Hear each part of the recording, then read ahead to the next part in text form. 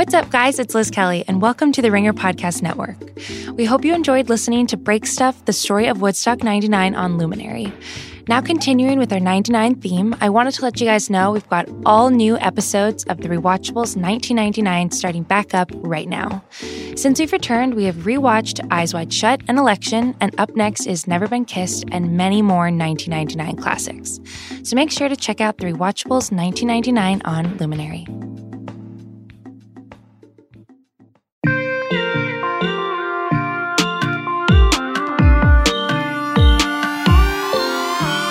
Hello, and welcome to Ringer Dish on the Ringer Podcast Network. I'm Alyssa Bereznek, and I am here today to talk about scammers. To do that, I am joined by the New York Times reporter Taylor Lorenz, who covers social media and influencers and, occasionally a scammer in there. Thanks for having me. Of course. The thing that is on everyone's mind and is on Twitter, New York media Twitter's mind in particular, is Caroline Calloway. And I'm sure a lot of people don't even know who that is, so we should start with that question. Who is Caroline Calloway? Well, that's the thing. Not a lot of people even know who she is. She's kind of a creation of the media. She is a 27-year-old blonde Instagram star. She's most well known for her really long captions. She kind of was one of the first people to really pioneer Instagram as a blogging platform. She went viral initially back in 2015 for her really long, in-depth posts about life as an American at Cambridge University. And then she kind of went dark until earlier this year when she got embroiled in kind of a scandal. Right. And the scandal was she was holding a workshop for creativity. So she basically organized this workshop for fans. Essentially, it was a glorified meet and greet. She didn't organize it well. I mean, no fan of hers really anticipated it to be organized well because she's kind of famous for her disasters and having, no ability to organize anything and being this free spirit. Right. But, a lot of reporters from the outside saw that and decided that her whole workshop was a scam. And so she got a ton of press coverage around that, to the extent that she ended up naming the second sort of tour of her workshop / meet and greet actually The Scam. Right. And there were comparisons to Fyre Festival in there, right? Yeah. I mean, to me, it's just everyone is so quick to call basically anything a Fyre Festival. It wasn't a Fyre Festival because it happened and her fans went. And the fans that went actually had an amazing time and felt like the money was totally worth it. But I think from the outside in the media, people were calling it a scam. Yeah, and I want to get more into that because this whole podcast is going to be about what is a scammer and why do we see them as heroes and anti-heroes. But I also think it's important to define what a meet and greet is, because this is a thing that a lot of YouTubers and influencers do, right? They basically have fans come see them at a location and they get to take photos with them, and it's basically like paying fan service, but there's usually a fee involved. Is that about right? Yeah, I mean, because Caroline Calloway isn't really an influencer, she doesn't have any kind of brand partnerships. She doesn't do, any kind of promotional stuff on her feed that she's paid for. So one way that she makes money off her personal brand is by hosting meet and greets. And like you said, it's really common. I mean, this is how many influencers who are kind of getting away from branded content monetize. So, Jake Paul might have one, which involves him taking a selfie. And if you pay an extra, $600, you get to hang out with him for a short amount of time or whatever. Caroline did one where you essentially come and you do this kind of writing / creativity workshop with her. And then, you get an Instagram photo to put on your own feed. And a mason jar of sorts, right? And a mason jar with some kind of flower plant clipping. Which honestly, if we're thinking about the entire influencer industry, that's kind of a wholesome way to make your money, to support yourself. Yeah, I actually, I'm a little bit sympathetic for Caroline because, influencers are so constantly lambasted by the press and followers for, selling out and doing these brand partnerships and how inauthentic it is. So meet and greets are, a more authentic, quote unquote, way to monetize. And it seems kind of more direct, you're actually also interacting with your fans and giving them something as opposed to just selling to them. So I do think it's a friendlier way to monetize, I guess you could say. Friendlier way to monetize, right? And so, yeah, she has been lambasted because, I mean, the reason everyone is talking about her is because there was an article in The Cut by a woman who ghostwrote her captions with her in the early days. Yeah, she co-wrote. She co-wrote. So basically, back in her early days in like 2015, even before she got to Cambridge, this girl co-wrote some Instagram captions and sort of helped her brainstorm ideas. And to be honest, everyone does that. Like, I don't know. I kind of was like unshocked just because there's an entire business. Like there are apps that are specifically created to give you Instagram captions. And, you know, this is a whole industry. So the fact that like her really close friend at the time was sort of a co-collaborator on this Instagram account 4 years ago, it didn't really surprise me. I think what was unfair and really predatory was the way that Caroline treated that friend, which was to kind of like use her to ghostwrite her book proposal.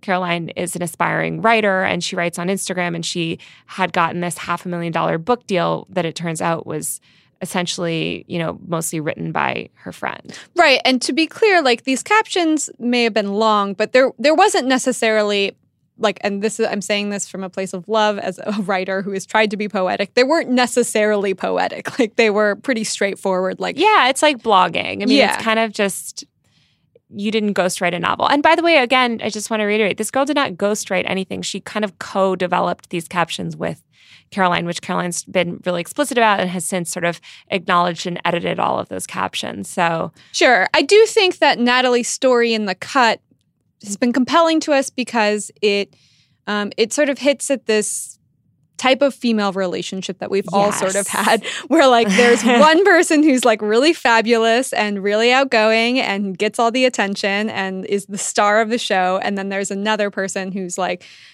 a little more shy, like maybe she's a brunette. The awkward friend. Yeah. I know. To be honest, I thought like to me that was what was so compelling about this. I also feel like a lot of people in media are that like awkward friend. And I think that's also what helped it get a lot of traction initially. That's a great point. So many people being like, I was this person to this person. I personally like resonated so much, you know, like, so, and it's well written. I mean, her friend is an amazing writer too. So I think that's a really good point, that's the type of personality that resonates with the media. And the media they were the ones who were so obsessed with this. And I think Caroline is kind of a great mark for that because everyone in the media is kind of obsessed with, you know, like moving their career forward, getting that book deal, like finding some kind of artistry in their work. And here Caroline Calloway was sort of deigning to deem herself like a historian and a writer and an artist out on Instagram. And you know, if you took a different path and you feel slightly bitter that you're not getting success or attention, like that's a person that you could make fun of to make yourself feel better. Yeah. I mean, she's such a scapegoat for so many things. But to me, it's just like, this girl, I mean, it's kind of like when they found like Trump's tax returns from like the 90s or something, that like from a time that was like kind of irrelevant. It's like kind of like that where it's like, okay, yeah, so this girl like co-wrote some captions in 2014. Like it's almost 2020 now. And she's been writing, you know, multiple posts a day for now quite a long time and been very vocal and writes so much on her stories. Like, it's not like there's any kind of like dearth of Caroline Calloway writing out on the internet, you know? So yeah, I felt like it was too little too late. Like the time to come forward with that would have been like 2015 when she was getting famous. Yeah, and yet she is labeled kind of like as a fraud by the media and the conversation, like all of the follow-up coverage. Yeah, when she's not a fraud. I mean, it's not like this girl has been ghostwriting. I mean, Caroline, anyone who follows her knows she literally just like vomits out words on her Instagram account all day. I mean, I can't even keep up with the amount of stories she posts. It's amazing. I know. I was looking at it as I write like 600 words of my essay that feels like I'm getting blood drawn. And I was like, how does she just like post so much? Totally. And like for the amount she posts, like there aren't that many typos. Like bravo, girl. Yeah. Yeah. So anyway. I want to read an excerpt from the essay because I think the essay itself created the comparison of her and other scammers. So I'm going to read that really quick. People ask me if she's a female Billy McFarland, both characters from Ingrid Goes West, Anna Delvey with an art history degree. But I push back. If it was just money and fame she was after, all she had to do was be quiet and let me do the work. She could have been paid hundreds of thousands of dollars, gone on the tour she always wanted, and recorded the audiobook in the beguiling voice of hers. But she had to be the one to tell her own life story, even if she couldn't. Caroline was caught between who she was and who she believed herself to be, which in the end may have been the most relatable thing about her. This is why when people ask me if Caroline is a scammer, I try to explain that if she is, her first mark is always herself. I thought that was a great summary of it. I loved that paragraph. I literally screenshotted it because I thought it was such a good articulation of like what makes her the way that she is. I also think that the way that Natalie, her friend, wrote that, it draws a comparison like between her and people like Billy McFarland and Anna Delvey, but without sort of explaining that like it's not like she's a scammer, like she's scammed people out of tons of money, but just that she, like everyone, deludes themselves, I guess, about who they are. And that is our relationship with social media as well. Totally. Yeah. I would call her not a scammer pretty adamantly because she's never successfully scammed anything, like Natalie so accurately points out. Like, had she just wanted fame and had she just truly been like most influencers, like a stereotypical influencer, like she would have just, you know, bought into this system. And she would have had a Revolve sponsorship by now, right? Exactly. But instead, you know, she's obsessed with this narrative and writing. And I would say she also has this very symbiotic relationship with the media. Like, to me, she's much more of like a Julia Allison or Kat Marnell, where it's these people that court the press and they are very obsessed with like viewing themselves through the press. And in a way that like, I think is just different than most influencers who are happy to just kind of post and do SponCon and, you know, they don't consider themselves necessarily artists, I would say. Yeah, and Kat Marnell has been commenting on all of these posts being like, I'm so sorry.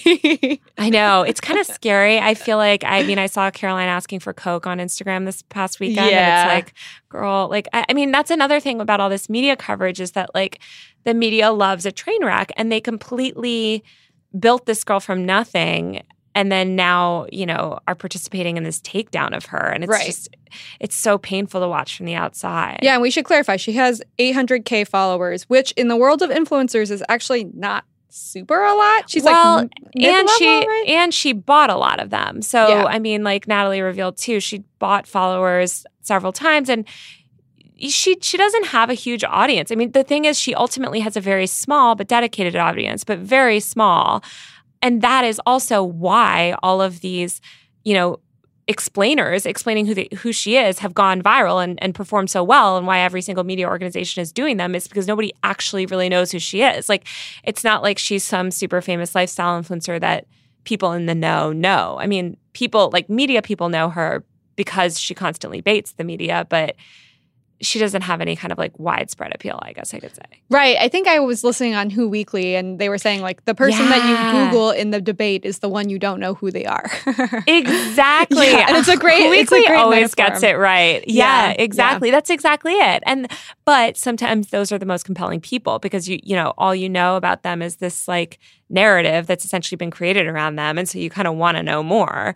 And in Caroline's case, when you go to find more, you find this total train wreck, which is you can't turn your eyes away from. So yeah, I mean, and we should say that she announced that her dad died like almost immediately, and then she like gave an interview to CNBC or something, NBCnews.com. To be honest, no shade to NBC. I mean, I respect them, but I think interviewing someone 2 hours after their dad died is I don't know if that's anything I would ever do. Yeah. All of it's just super raw and really out there. And I just never could imagine not having the interior life where I could process these things not out in public. Yeah. I mean, I guess to her, like, she considers it therapeutic. I think that unfortunately Caroline, which I don't know how much we've gotten into already, is an addict. I mean, she's an admitted addict of Adderall. She says she's recovering but not sober. I mean, she's posted many times over the past few weeks about cocaine and acid and looking for drugs. And so it's sad. I mean, you're essentially watching this girl who has a known history of mental illness and addiction issues implode in real time. And the media is just like leeching onto it. So it kind of feels gross after a while. Yeah, it's not fun. And it's like the whole point of influencers is that these are supposed to be figures that we can use to fulfill some sort of entertainment gap in between when we're watching TV and we're watching movies. Yeah. And I think in this case, it's gotten gross. Like it's not, we should give her some privacy and like people shouldn't be buying into it. Yeah. But so a lot of other stuff happened. On that note, yeah. We should maybe move on. I think it's interesting to discuss, and I hope that like this conversation wasn't necessarily part of that gawking. But No. I think the like interviews right after her dad died and things like that are I think that she as a media figure is interesting to kind of deconstruct and think about, and she's definitely sort of like a new branch of influencer celebrity type of person. But I hope she gets help. We're going to have to learn how to navigate these things more and more, I think. Yeah. But around the same time that this Caroline Calloway news is popping off, people were out there sort of standing, offering early rave reviews on the movie Hustlers starring J-Lo. I can't wait to see it. I haven't seen it yet, and I'm like dying to see it. I'm going to go this week. Yeah, I saw it last week. It was amazing.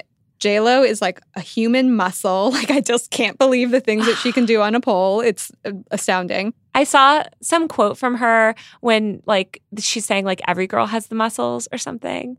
Some girl's like, oh, I don't think I could do that. And she's like, every girl has the muscles. And I'm like, yeah, I have those muscles. They're like flaccid on my body somewhere. It's so true. It's so true. It's just like, if you put me up on that pole, I would fall right back down. Yeah. The movie itself is based on an original New York Magazine story that came out a couple of years ago about these strippers in New York City who were drugging Wall Street dudes, like super rich Wall Street dudes, and running up their credit cards to the max and basically Robin Hooding the situation. And so in a way, they are one of our OG scam stories from the early 2010s, right? Yeah. I mean, this was, I think, right after the financial crisis, I think, is when a lot of this was going down. And so there was this kind of notion of, like you said, robbing from the rich to give to people who need it. And I think the woman who J-Lo plays, she saw the movie herself. I saw this weekend at South Street Seaport. I was just looking at the paparazzi photos. And she basically was just like, I was just trying to feed my child. I wasn't thinking of any kind of like broader narrative. But I think that we like stories like this because it's like the good scam. You know what I mean? Yeah. It's like cathartic. I think that's what we love about a lot. I mean, so many scams. It's like the people that deserve to get taken get had, you know? Yeah, exactly. Well, and I also think that there's something to be said, like each scam that has sort of blown up over the couple of years, there was a summer of the scam and it's just in style randomly. I mean, not randomly because it's based on our own American culture. But I think each scam sort of puts the spotlight on a different, inaccessible area of culture that either feels out of reach for the average person or just completely like snobby or like this upper crust, inaccessible group of people who you always suspect something weird is going down. And so there's a satisfaction when they get got in some form. Yes. Yeah. It feels like justice. It feels like you're getting justice.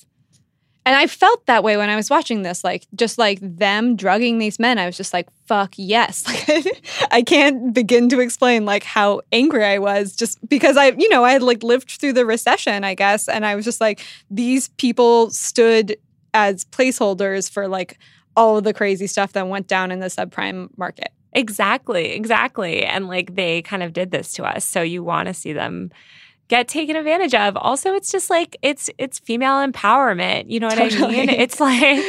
It's like women taking back, money that they probably deserve more than these crooks. So right. They have children to feed. Like yeah. they're the caretakers. Yeah.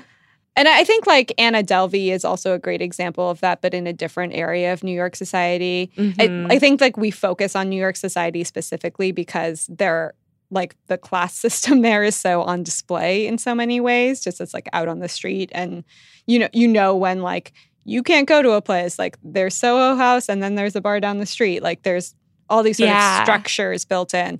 And she just sort of like expertly figured out a way to navigate this high society group of like high spenders to the point where like it almost seemed like she believed it herself. That was the interesting thing. Yeah, that was so compelling because especially as a New Yorker, you just read it and you're like, oh, these people are just as phony and crazy as you think.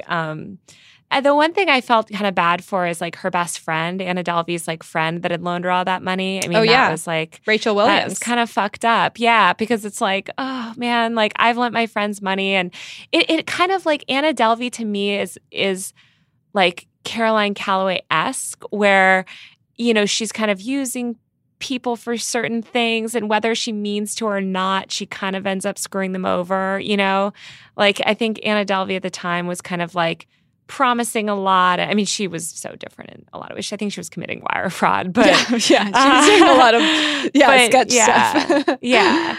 New York society is so endlessly fascinating, and I just feel like there's this like my favorite story ever written is called like The Number One Girl. It's a New York Magazine cover story from I think 2007 or 2008 about the battle of Socialite Rank, this website that ranked socialites back at the time, and the battle between Olivia Palermo and Tinsley Mortimer. It's so good. It's just these two socialites like battling it out to like get rated higher by this website that turned out to be run by total randos. And I was just like, what a good like explanation of the internet at whole. Totally. Well, and it's like they have to be emanating like white hot confidence in order to make that happen. Like, that was the Anna Delvey thing too. Like she was just able to command the room because she made you believe that she was that person. Yeah. And you just wonder how much she's deluding herself to believing that, Yeah. A delusion. Again, another theme that you mentioned earlier. Yeah. You can't be a scammer unless you're totally deluded about yourself.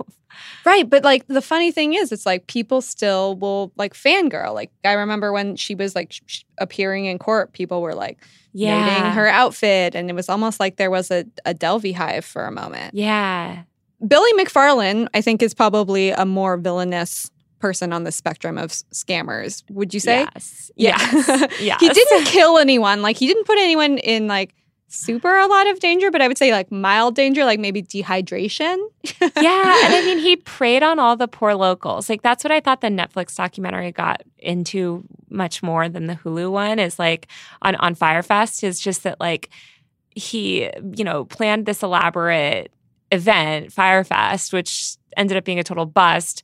And like it sucks for all the like people that, lost their $10,000 tickets, like haha, right? But like I just felt so bad for all the locals that never got paid. And for sure. Well, and he himself is this funny representative because he's basically like a hype man, like who was taking advantage of other rich people. So no one really felt bad about the situation. Like when we were all watching it unfold in real time on social media, we were like, haha, look at your lame sandwiches. Like you paid all this money to be at this dumb festival. But yeah, I mean, afterwards when you saw that there was like a sort of ripple effect within the local community, that was not cool.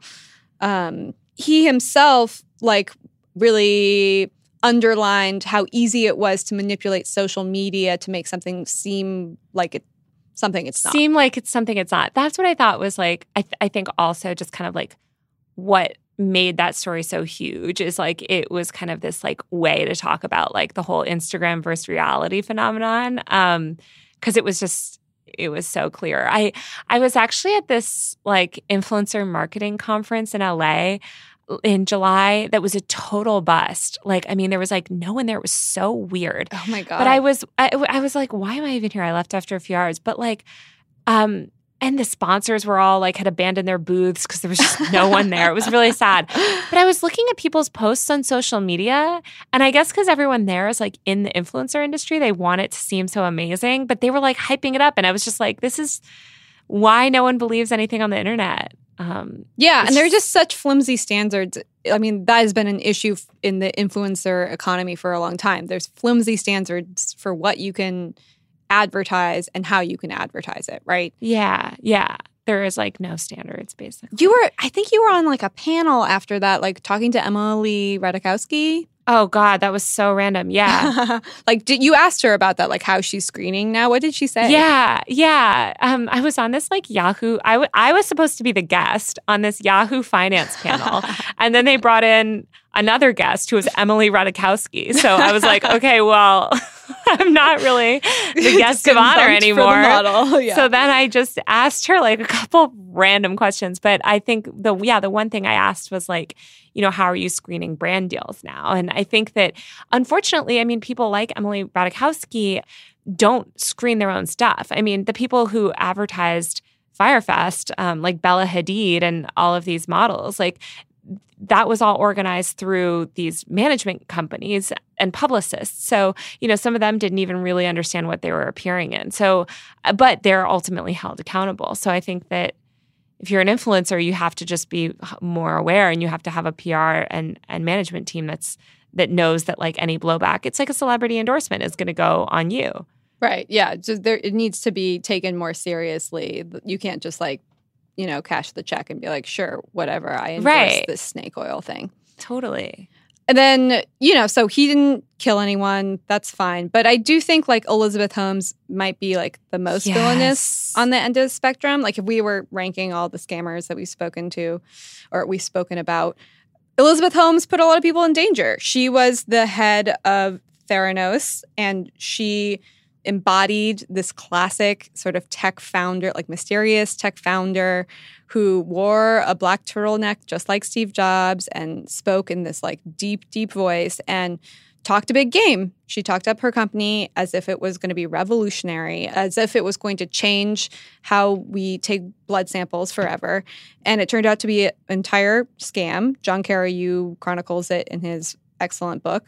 But a lot of people were put in danger. And I think this is just a great example of like a person's confidence and desire to push their idea forward no matter what, just basically at all costs. Like it just astounded me, all of the insane stuff she was doing in that book. That book, which is called Bad Blood, is literally, I read it in like a day and a half because I couldn't put it down. But yeah, it's crazy. I mean, her negligence and delusion again, where she sees herself as this like once in a generation, like revolutionary founder, and she actually hasn't done anything. Like she can't even make a blood testing machine work right. And she's, an awful person. It sounds like it created this terrible toxic work atmosphere. So yeah, I mean, like, I think like the reason that one was so compelling is it exposed the whole bullshit of Silicon Valley and how like so many of these startups are just scams, and unverified. And like Juicero. Oh my God. Do you remember Juicero? The Juicero background story for our dear listeners is that they came up with these like extremely expensive juicers where like you had to buy these pre-made like bags full of greens, and then Juicero would like press them into a cup, and it would be like very fancy. You basically bought a bag of juice and you put it into the juicer, and then it spit out juice. Wasn't it full of like vegetables, or whatever? It was like pureed though. It was like already processed to an extent. Interesting. Yeah. Like you can just like a Keurig for juice, right? Yeah, right. Which, when you put it that way, Alyssa, sounds great. Hey, I know how to do a pitch, okay? But I think like it seemed kind of insane because juice is already juice, and it was just squeezing juice. Right. And I think it was Bloomberg that discovered that you didn't need the really expensive apparatus to squeeze the juice. You could just do it with your hands. You just grab a bag of juice and squeeze it into the cup. And I feel like that's that's maybe my favorite illustration of like the Silicon Valley scam, because that company got billions of dollars worth of investment. Yes. Yeah. Yes. And like their CEO was this guy who would like just like out at Burning Man. He was like a total hippie. Like I like that story better than the Theranos one, because the Theranos one is like dark, harmful and dark. Harmful, yeah. But Juicero is just like, this is hilarious. Like no one thought that you could just squeeze it with your hand. It's so funny. I think the Varsity Blues scandal was a really amazing one, just because we had such great material from This is the college admission scandal where 33 parents from high society, including a few celebrities like Felicity Huffman, they were caught basically bribing institutions to run up SAT scores or get their kids in on a sports scholarship when they didn't play that sport, and was revealed in a very dramatic fashion by the FBI. There were a lot of essays on this that made me really think about like what I believed as a young high schooler about college, that it was a meritocracy, and like basically all of the value I put into acceptance. Like it was essentially me feeling legitimized by an institution that I should. I felt, I kind of felt similar, but I think I had an opposite view of college. I didn't want to go to college because I thought there was this really, really dumb kid that I knew growing up that got into Harvard, basically like because he was a super legacy. And I just remember being like a sophomore or junior, I was junior when he was a freshman. And I was just like, oh, like this is all total bullshit. Like if this like stupid guy can get into Harvard, like that means nothing, you know? And I felt so validated when all of this came out because I was just like, you know what? I knew it. Like, and I think that's like, unfortunately, you know, all these people go into student loan debt being told that, you know, there's this like elite class of people and you get into these good schools and it's like, it's all a sham. Yeah, totally. I just think like higher education in general is I think people are starting to realize what a scam it is. Yeah, I was reading the Gia Tolentino's essay about the 7 scams in her new book, which is awesome. And she does a really great job, as she always does, of connecting every single major moment in American history to this idea of scamming. Like that's basically the way to get ahead and prosper in America. And if you're not doing it, you're actually the fool. Yeah. And I think that is like, it's just a great example. Like, I mean, she just has a really good eye for picking this out and realizing like, actually meritocracy is not part of American culture. It's not about working hard. Like Alexis de Tocqueville is wrong. Yeah. and it's about actually just like finding a way to abuse trust for profit. Yeah. I mean, that is full on American. There's nothing about our society is equal or a meritocracy, like you said. So I have to read it. Everything she writes is so good. I have her book. I haven't started it yet, though. Yeah. Highly recommend it. I mean, it's basically taking everything we talked about today and weaving it together with beautiful words. Yeah. But I do wonder whether or not you think all of these scammers are going to go down in history as heroes of some sorts. Like, are they Robin Hoods? Are we going to eventually have a more nuanced understanding of how to treat these people in society?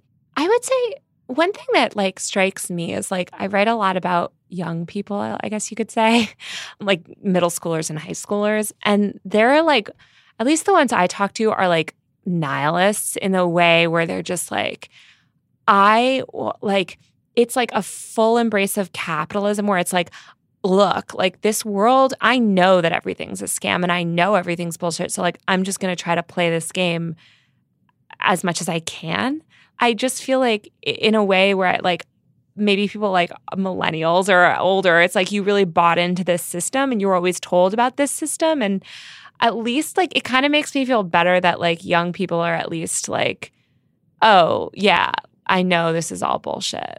Because that makes you feel better. You know, even though then they're like exploiting it to an extent that like, you know, they're going to surpass all of us. But like, yeah.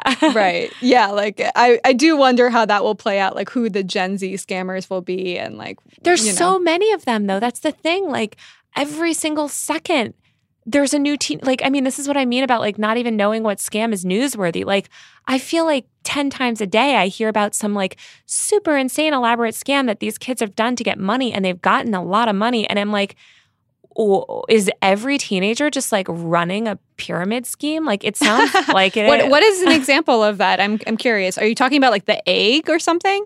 No, which I don't think was like a real scam. That was just a stunt. Yeah. And I think that guy was kind of older. Right. I mean like creating, you know, some fake meme page, buying lots of followers, telling people to DM you for promotion and then wiping it, or selling an Instagram account and then not, or like, I mean, or a lot of them getting funding for companies that never take off, or, you know, creating elaborate schemes where like ambassador type schemes where it's like, you'll be my brand ambassador. You just have to pay me.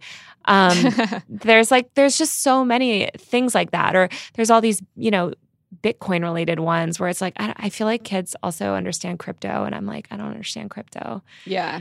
But I don't know, a bunch of kids were like, can you write about this crypto scam? Like this guy stole, $10,000 worth of ether. And I'm like, you're 13. Where'd you get the money to buy $10,000 worth of it? So I'm from Silicon Valley, and I have a little brother who's in high school there. And Is he running a scam on the side? No. I would never out my brother on the podcast. I would be like part of the scam. I would be like, we got to have him on. Yeah, right. No, but he was saying that like he had someone he knew in high school who like straight up made a bunch of money off of Bitcoin and then just like moved out of his parents' house and like, I mean, I don't know if it's real. Like maybe my little brother is just exaggerating, but like apparently moved out of his parents' house and like drives a Maserati or something. Wow, American dream. He just still goes to high school. I just think it's so funny. I like the idea of like changing your lifestyle so much, but then simultaneously not changing your lifestyle. Yeah, just being like, oh, I don't have to live with mom anymore, but I'll still continue to go to high school. Yeah, I just think I guess young people always subvert the system in interesting ways, and I think that at least, I think because of all these scams and all this awareness around scams and kind of backlash against some of these institutions that we were taught to buy into for so long, it just gives me hope because I'm good. We don't need more people buying into this broken bullshit that all these boomers have been parroting for decades. We need something to change. And it makes sense that we were raised under the Obama administration and came out super starry-eyed and hope and people will be good, and then all of these Gen Z people are witnessing a Trump administration and they're like, this dude is a scammer, he got to be president, why wouldn't we be scammers? Yeah, and respect because you played the system and you won. Yeah. So. Yeah. I think that's a good place to end it. Thank you so much for being on this podcast, thank you for Taylor. having me. Yeah. And we'll see you next time. Thanks so much, guys.